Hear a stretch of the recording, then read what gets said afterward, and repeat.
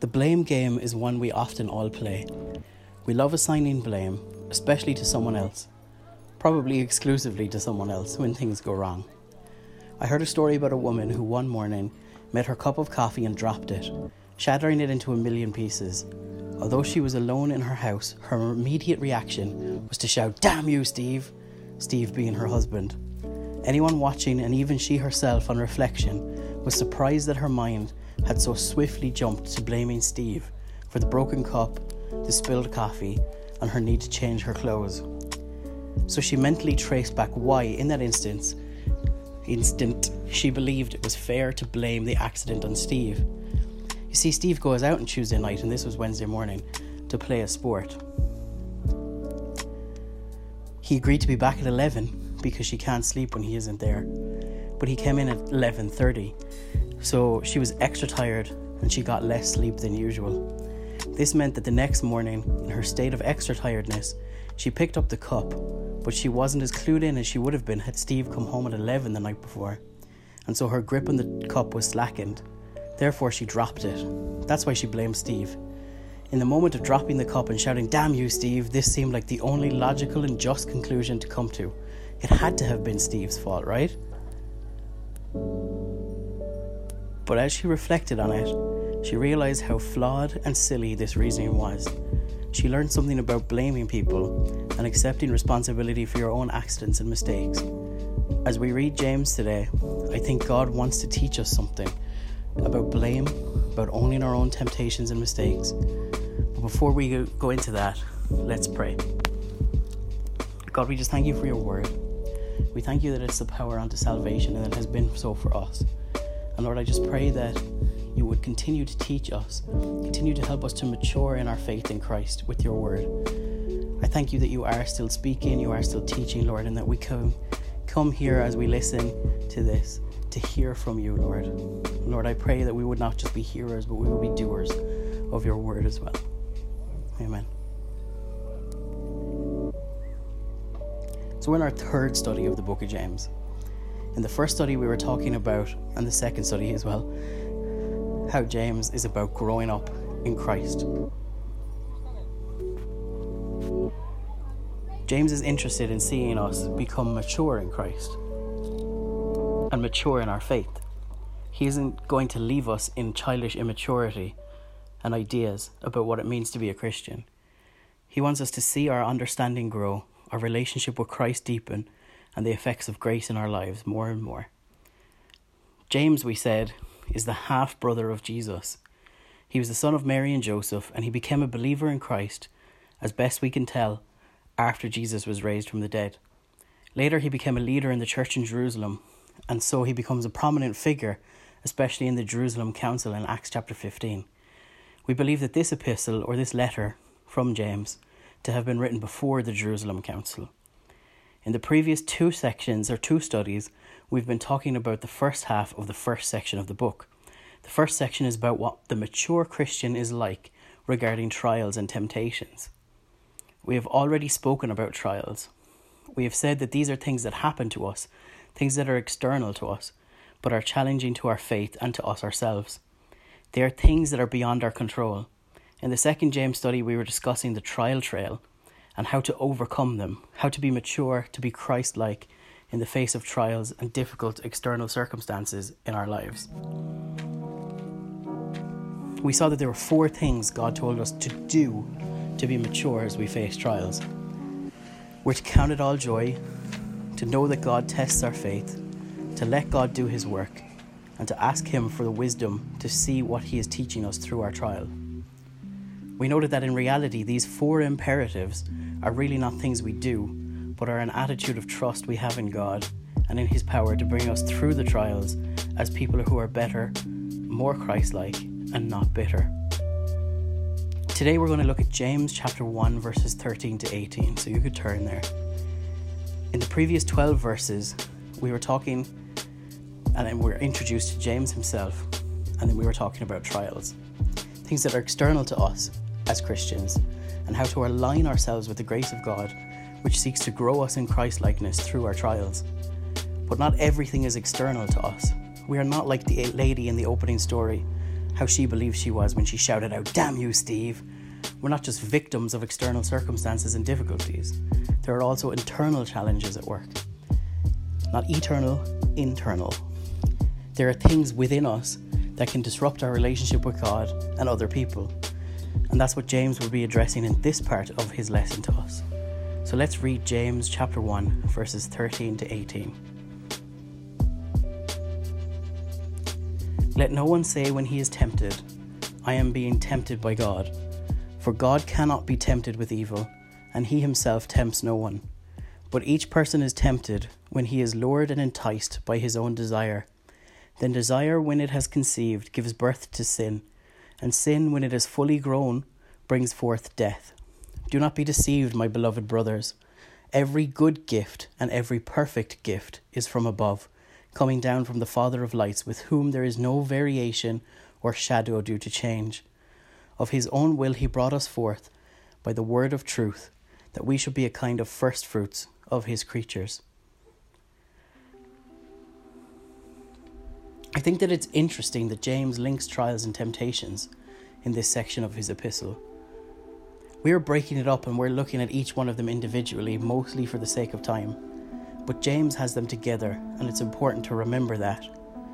As I thought about this and the link between trials and temptations, I was struck by how linked they are even in my own life.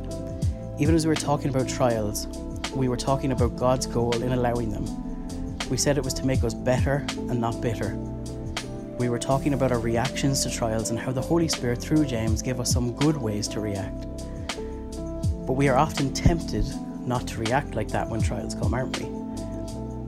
The temptation is to moan, to complain, to say, "Why me?" Or in my family, we say there's never a dull moment. That's why I think James has these two things together, because often a trial leads to temptation. That's not the only time we feel tempted in our lives, but it's certainly true that there is a link between the two. And so the thought flows naturally for James. He was talking about trials, and in speaking about trials, the Holy Spirit brought to his mind the frequent result of trials, temptation. So the Holy Spirit has directed James in what to instruct the church regarding temptations. Warren Wiersbe said, "When our circumstances are difficult, we may find ourselves complaining against God, questioning his love, and resisting his will. At this point, Satan provides us with an opportunity to escape the difficulty. This opportunity is a temptation." So that's what we're talking about when we talk about temptations. In verse 13, we're told that when we're tempted, we are not to blame God. Here's the link to our opening story. She blames Steve, but we're not to blame God. We like to blame others for our mistakes, and even when we're tempted. James sees the link here, and he even uses the verb form of the word used for trial in the first 12 verses to talk about temptations. It's like he's saying when you are trialed, but the context tells us it's a different thing that he's talking about. It's not trials in the sense of our external circumstances, but the trials we put ourselves through. He knows that our sinful natures will decide that because he has told us that trials come because God allows them, that we'll then want to blame God for our temptations as well, for our own internal sinful natures and sinful desires which have been crucified with Christ, but which we allow to play too active a role in our lives by not reckoning our sinful nature to be dead and not walking in the grace of God, which is sufficient for our every daily need. So James tells us not to blame God, but he just doesn't give us an imperative and leave it at that. He also anticipates our next question, why? And he answers that as well. Just as a side note, one of the things I love about how the Holy Spirit has worked through the writers of the New Testament is this. He has allowed them to anticipate the questions the hearers and readers of the Word will ask and answer them before they are even put into words. So James answers the why before we can even ask it. We're not allowed to blame God when we're tempted. And why is that? James tells us God cannot be tempted with evil, and he himself tempts no one. Now you might read that and think, wait, Jesus was tempted, but now you're saying that God cannot be tempted. So are you saying Jesus isn't God? Heaven forbid. We need to understand that Jesus was totally God, yes, but he was also totally man. This is what in theology is called the hypostatic union, probably pronounced that wrong. And this means that in his humanity, hypostatic union means that Jesus was fully God and fully man, but what this results in is that Jesus in his humanity can be tempted. The human side of him, not the divine side of him, is what was tempted. As well as that, in James, we're talking about internal state of temptation, where the basis is in ourselves, our own sinful nature. Jesus did not have a sinful nature, so he was not tempted like we are still tempted. There is no desire in him himself that would tempt him. He was tempted by the tempter, Satan. It's not completely similar to this, but it will be a little bit more similar the way Jesus was tempted to how Eve was tempted than it would be to how we are tempted, because it's with us, it's our sinful nature. Jesus didn't have that. So God cannot be tempted to evil, and he does not tempt us to do evil. That would be totally contrary to his nature. God is immutable, which is another theology word that just means that he cannot change. He is what he is, and he always will be what he is. He doesn't ever act in a way that is contrary to his own nature. 2 Timothy 2:13 tells us that God cannot deny himself. So God cannot do evil, nor does the desire for any evil action exist within him. He is good, and he desires our good. So he will never tempt us with evil either. The ESV Study Bible commenting on this verse says, God brings trials in order to strengthen the Christian's faith.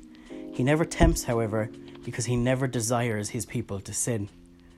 Note that in verse 14, what James says there, he says, temptation is when we are enticed by our own desires. It comes from inside us, an internal process, not something from outside of us, but our own sinful desire rearing its ugly head. Satan can tempt us as well, but here, and probably most often in our lives, temptation comes from our own sinful desire.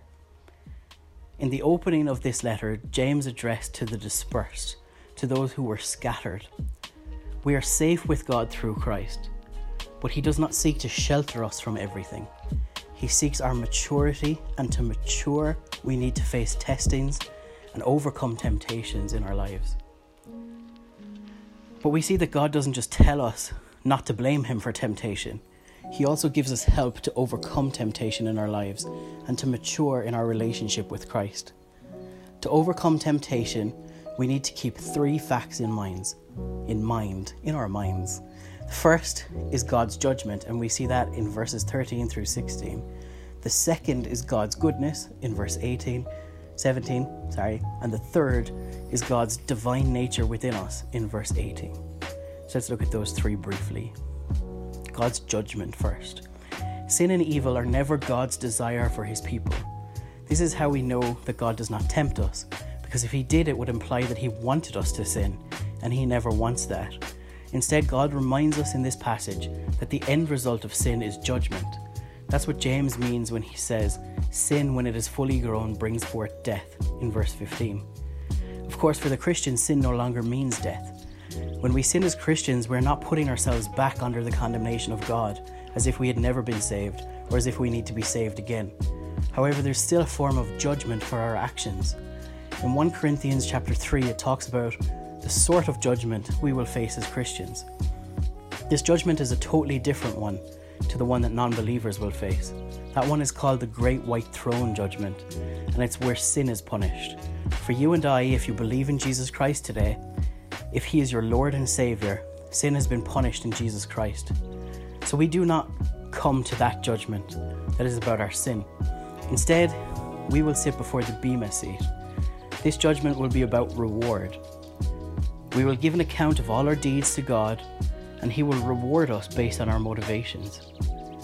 So when a Christian ponders on the judgment of God, we are not thinking of death because of our sin, but the loss of reward and the good things that God has prepared for us. That's the judgment that awaits us.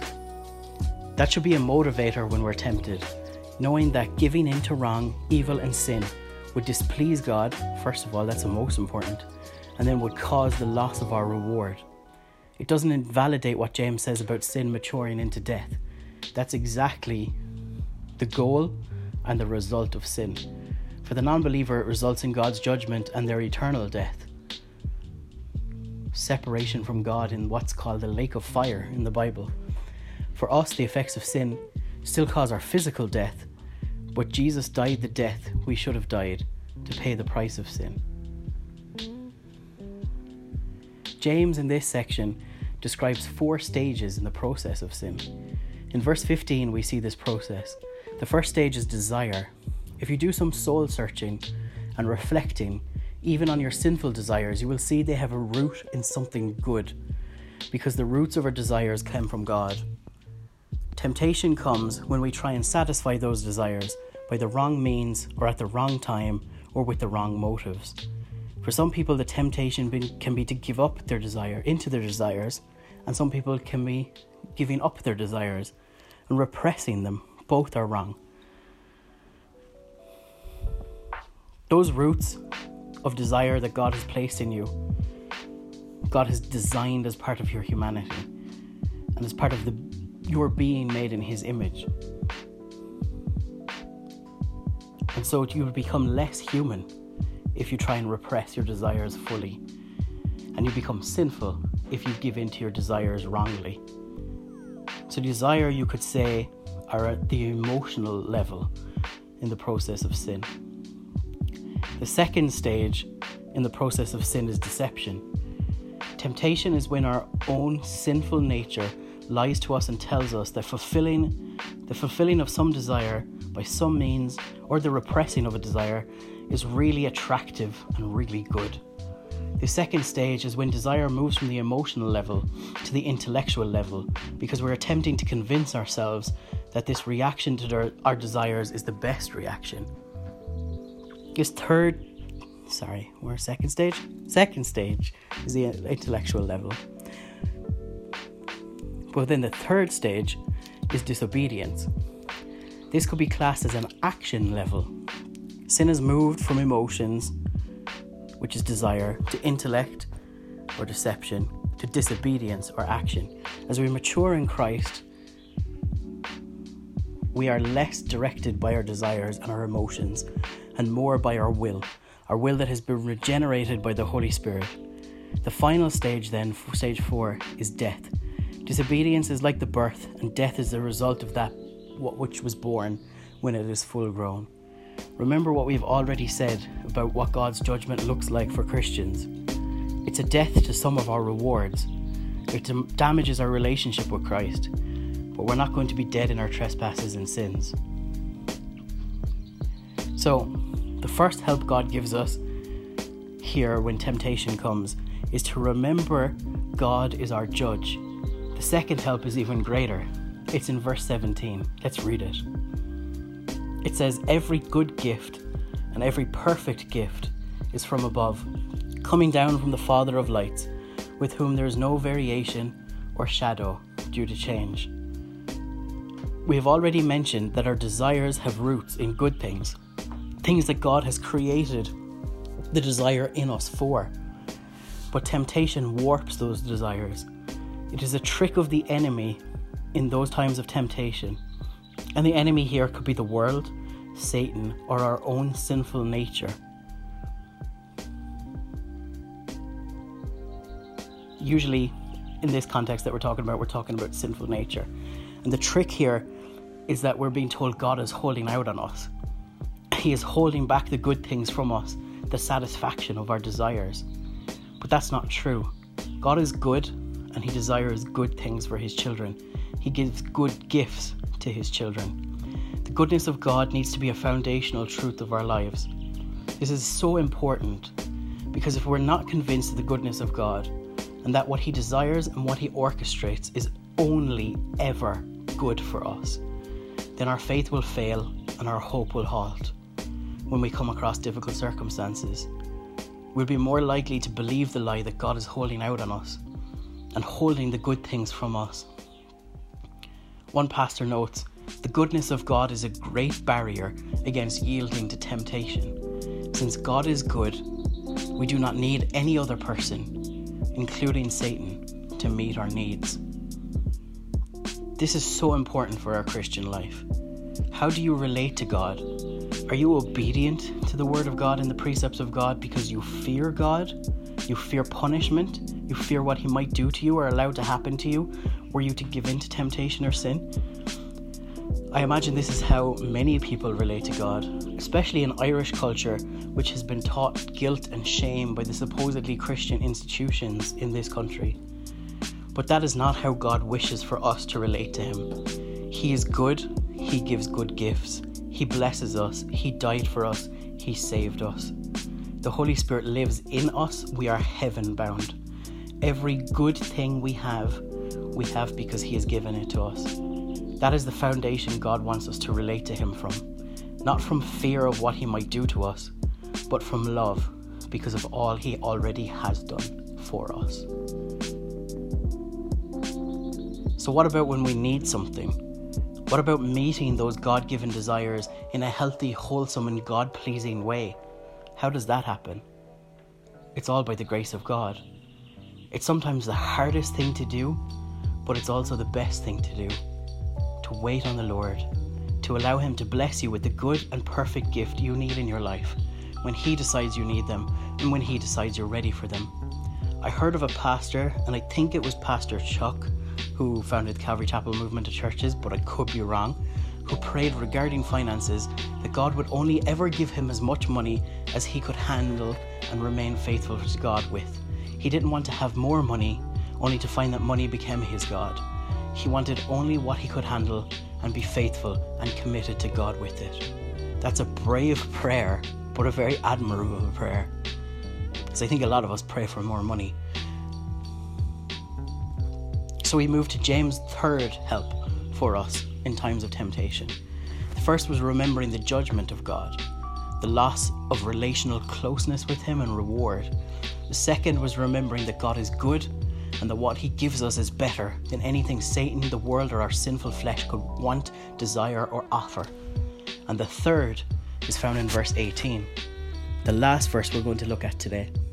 Let's read it again together. It says, "Of His own will He brought us forth by the word of truth, that we should be a kind of first fruits of His creatures." When James says that God brought us forth by the word of truth, he is speaking of our spiritual salvation, not our natural birth. In this context, us means believers. Word of truth would be the gospel, and brought forth, which was often used to mean coming from the womb, refers here to our spiritual birth as Christians. So we are the fruits of the new creation. I'm not sure if we're first fruits, or the original hearers will be first fruits, or perhaps all Christians throughout all of history are first fruits. I don't know if it matters. You can decide whichever one of those you want, I think. But we're definitely fruits of the new creation here today, if we're Christians. This new creation is new humanity, humanity indwelt by the Spirit of God Himself. This is the third barrier, in a sense, for us when temptation comes. Jesus prayed that we may be one with God, as He is one, and that we may be united to Him. We will never be gods, we will never be like God, but we as Christians have something of God, a union with Him, a nature like His, the image of God being fully restored in us by His grace through the power of the Holy Spirit at work in and through us. So we are the highest of creation. Now don't get puffed up and big-headed because of that, because we have nothing to do with us being the highest of creation ourselves. We can claim that because God made us that way. By design, He made us that way, and He makes us that way by salvation and sanctification. It's a work of grace, not something by our own hands. We're the highest of creation, and one day we will judge the angels. That means that giving in to temptation is below us. It's beneath our dignity to accept Satan's bait or to desire sinful things, one person said.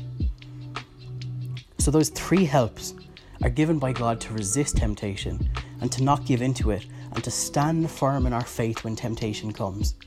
In 1 Corinthians chapter 10 verse 13, Paul reminds us, "No temptation has overcome you that is not common to man.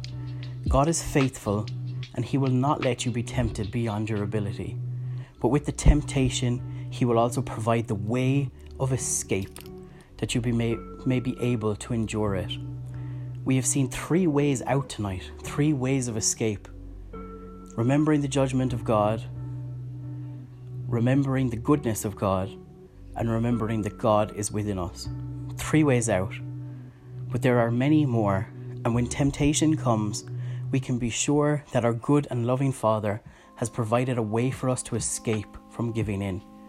We just need to refocus on Him, and He will show us the way.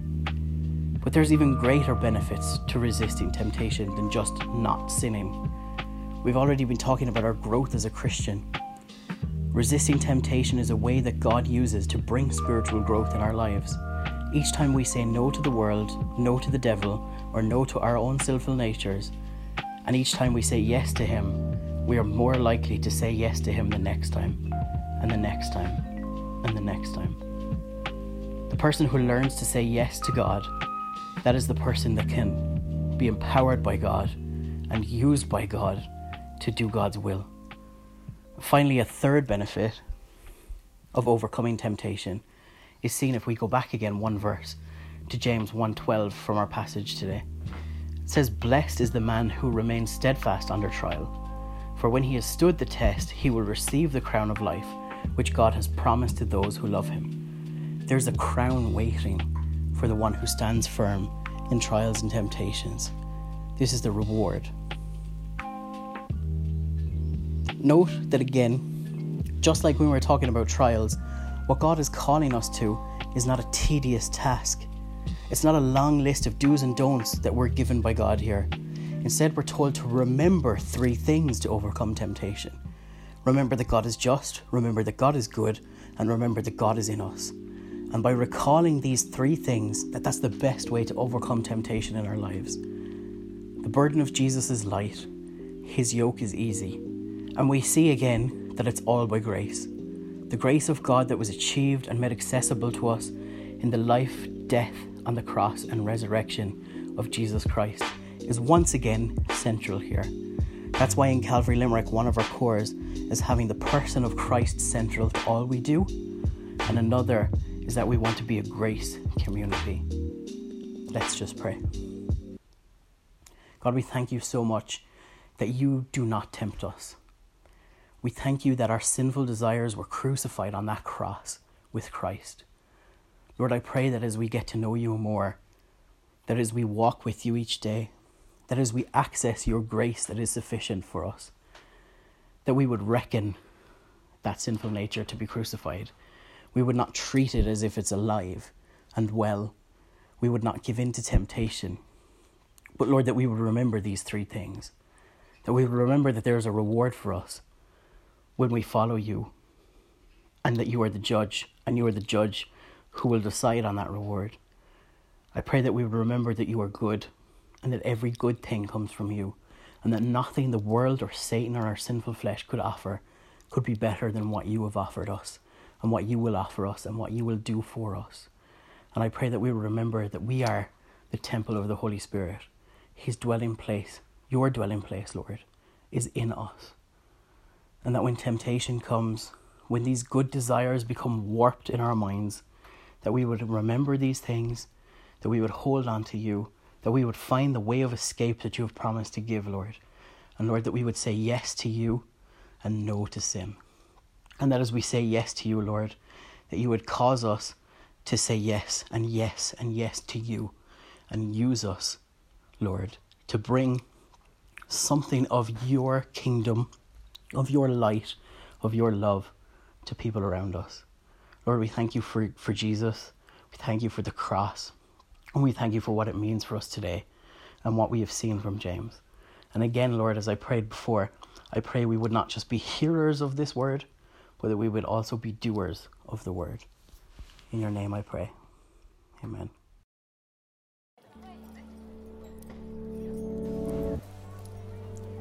So if you enjoyed that, or if you have any questions, or you would like to discuss more about James's view on temptation, or the Christian view on temptation, or how God can help us in our temptation and to overcome our temptations, or anything else you hear on the Calvary Limerick podcast, or anything about Christianity in general, I would love to hear from you. My name is Wavy and I'm planting Calvary Limerick. At the minute we meet once a month for summer 2018 on the third Sunday of each month in the Castle Troy Park Hotel at 11:30am.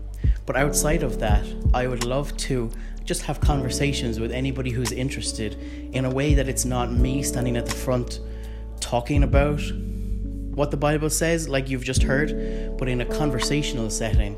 So in that vein, as of the second Sunday of July, so I think that's the 8th, could be the 9th, I think it's the 8th of July, I will be in Hook and Ladder from 2 to 3 each Sunday for anybody who would like to come along and just have a conversation about Christianity, about what it is, about what it means for us today, or about what Calvary Limerick hopes to do or hopes to be in the future, and what it's doing now to be that, and any kind of conversation you would like to have regarding James or Matthew or anything you hear on the podcast or anything about Christianity in general, to come along, have a cup of coffee and have a conversation.